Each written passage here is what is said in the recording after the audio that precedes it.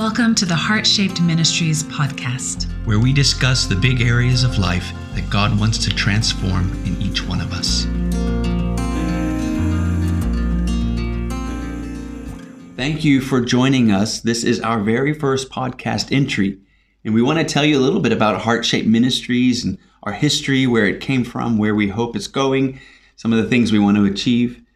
And it really started a couple of years ago, 2018. I put together drewland.org. That was the name of this, if you want to call it, ministry back then. It was really just an extension, I guess, of my discipleship and the things that I was passionate about. I was creating resources, so I needed a way and a handle for people to find those resources. So drewland.org was born. And I remember when we started in 2018, we came up with, Megan was helping me just come up with 5 values that we wanted to base everything on. Do you remember that, Megan? Yeah, I do. I remember discussing this and kind of going back and forth. There were so many options. What could we base the ministry on? And we settled on 5. And those 5 are actually authentic. We wanted to be authentic. Yeah. Servant-hearted, courageous, honoring, and inspiring. It really has shaped everything we do. And I just know, even like that word authentic, we wanted to be real. We wanted people to know this is a trustworthy place we can go and find good information that's evidence-based or scripturally based, that's not just only our opinion, but, something that could really be trustworthy. Yeah. And authentic. And that word authentic helped us because, as you start growing, you want people to follow the ministry. You want people to, like what you're doing, and you're hoping that you're going to be able to reach a wider audience as you go. And it's so easy to get caught up with those things. I mean, it's extremely easy to get caught up. And I remember watching some YouTube videos on, how to get your first 100 followers and how to grow to 1,000 and things like that. And everywhere I looked, people were talking about gimmicks. You can do this gimmick, or you almost kind of lying a bit here or cheating the system a bit here to grow your numbers. And I just said, no, actually, we said we were going to be authentic. So we are not going to play that game. We are just going to be authentic. And we have really held our ground on that. And have just steadily moved forward. If people like what we do, then they do, and it'll grow. If God's on it and he wants it to go to those people, it will go to the people he wants it to go to. And I think about servant-hearted, that was probably really your influence. Well, I think we wanted a base. We wanted to have a place where resources could be there to serve others. And I think that is our heart. We want to serve others. We want whatever content we have to be a service to other people, and to be something that is empowering in our relationship with Jesus and others' relationships with Jesus. That's really what we want to see happening. And we want to, the areas that we're passionate about really are lots of different big areas in our lives where we want to see Jesus transforming all areas of our life. Definitely. So we would love to, I think we're going to talk about all different areas. We want to see Jesus transform them. Yeah, definitely. I mean, Megan mentioned all different areas. We've got stuff on parenting and leadership.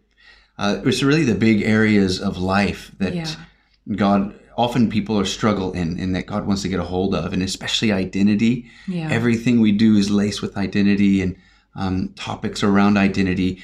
I've got a kids zone for kids as well that we want to start kind of just reaching even the next generation of people.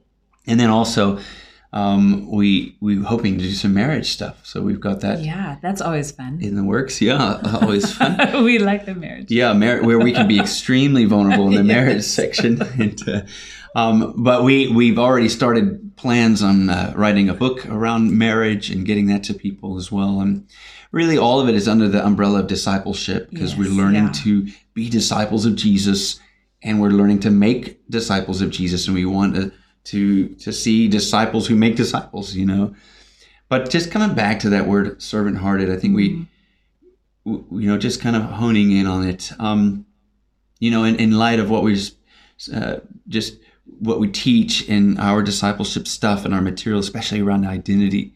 We always talk about vulnerability, and I think that servant-hearted has been such a good word for me, particularly, to get to the real heart of this ministry, of Heart Shape Ministries, which is really to be about other people.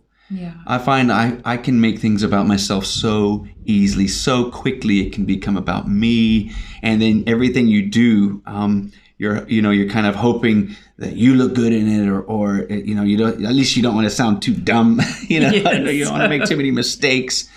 And I've really had to just let the Lord deal with that, especially as you go onto an online platform and you're not sure where it's going to go or who's going to hear, and really just to say, this is, I've had to keep coming back, even in my quiet times as I journal to the Lord, to say, God, please keep helping me not to make this about me. This has got to be for you first. This has to be for your glory, and you have to get pleasure in it. If you look at this and you think, wow, this is not pleasing, because it looks so much like Drew, more like Drew than me, and I mean that in a good way, not in a in a funny way. I know God loves me and all the rest of it, but yeah, I just that servant-hearted word has kept us grounded. It has really been helpful. You want to talk about also courageous? That was our next one on our list of foundational so I think values. I think that can go in many different ways. I think we want to be people that are courageous with what God has given us. I think for me, part of the journey that I've been on is I find the online platform very intimidating and very uncomfortable. But I feel like it is an area that God has given us for this season. So I'm trying to be just obedient and courageous in whatever Jesus wants us to do. So I don't want to have any area of my life where I think, sorry, God, I don't want to share in this area because I feel a bit stretched or uncomfortable. That's good. So I think as people, we ourselves want to be courageous.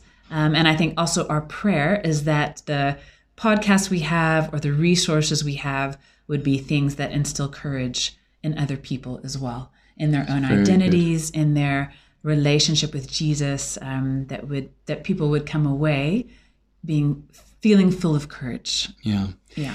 The Facebook Live, we're doing these Facebook Lives now on Wednesday nights, and we started with a focus on parenting. Yeah. And we're opening them up to Q&A. So people will write us questions. And I have felt completely stretched. I keep having to hold to this word. God, you've called us to be courageous. Because it is an extremely vulnerable thing to be asked questions, and on the spot, you're like, Lord, help me be able to say the right thing. You're live, it's in real time, and you can make real mistakes, but Lord, make us courageous to trust that the Holy Spirit is speaking through us, and that we're going to say the words that the people listening need to hear. So that's certainly helped to shape our thoughts. Then honoring is another one of our values. Honoring, we want to be encouraging and supportive, and I think I remember when we started talking about that particular value being something we wanted this ministry and our ministry to be shaped by. Yeah, there's such a tendency to pull down other things that are happening in the Christian world in order for you to sound authentic and for you to sound, I guess, more reputable than someone else, or to try and get more influence or whatever it might be. And I've just noticed that, and it happens in the world especially. I mean, if you watch, any kind of people on YouTube or listen to other podcasts, it's almost like they're built around taking down the opposition and showing the opposition to be silly or to be ridiculous. And that's absolutely, as we spent 6 years in England, as we would say, that's rubbish, they're complete rubbish. And the more you can say that they're rubbish, the more it makes it sound like that you're smarter or clever. And it's such a dishonoring thing to do. And it's dishonoring even if they are complete rubbish, and it's, I don't mean not standing up for what's right. And of course, I don't mean not pointing out things that are especially dangerous and things like that. But it's so easy to be dishonoring. And in the Christian world, we cannot afford to tear down others in order to puff ourselves up.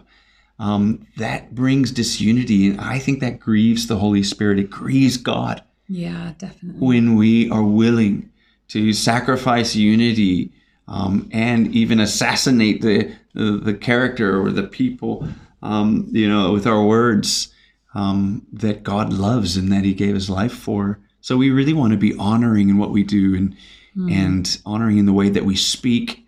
And even if we have to disagree, and I imagine there's going to come a time where we publicly need to say, no, we don't actually agree with that. I pray that we will have the words to still honor, but yet say it like it is and say the truth in love, but always in love. Yeah, it's good. And I think the other one we really want to hold to is to be inspiring. So our prayer is that we can inspire positivity, we can inspire people in their relationship with God, that it can be a place where, again, people come away and they feel inspired to change and they feel inspired to walk in the things, to walk in the words that God is saying over them. And I think part of that inspiration is having a conviction of hope for the future. So I think whatever is happening in people's lives in any of these big areas that we'll be talking about, that they would be inspired to always have a hope for the future. Yeah, that's because right. nothing is impossible. Nothing is hopeless. Nothing is too far gone That's right. for God. No matter where you're at in any of these big areas, there is always hope for the future. So our prayers, we can inspire people towards that. That's right. Well, we don't want to make this longer than it needs to be. That's really just our introduction and some of the things that we value, some of the things that are driving us forward, and the way that we pray that this ministry can be shaped, heart-shaped ministries. That is our heart. And we pray that just as we carry on and as if you tune in again to the podcast, we hope that every time you come in, you will hear the heart of God for your life. Yeah. And that you will be inspired to follow Him more and to make Him the center of your life, because Jesus really is the one that you need more than anyone else. And even now, I want to encourage you, if you've had time for this podcast, then you have time to spend some time with Jesus and get time with Him, listen to His voice. His voice is more important than our voice. Yeah. So make sure you listen to His voice, follow Him, and we pray in the name of Jesus that you will fall in love with Him more, and that you will also be authentic, servant-hearted, courageous, honoring, and inspiring. Amen. Thank you so much for coming.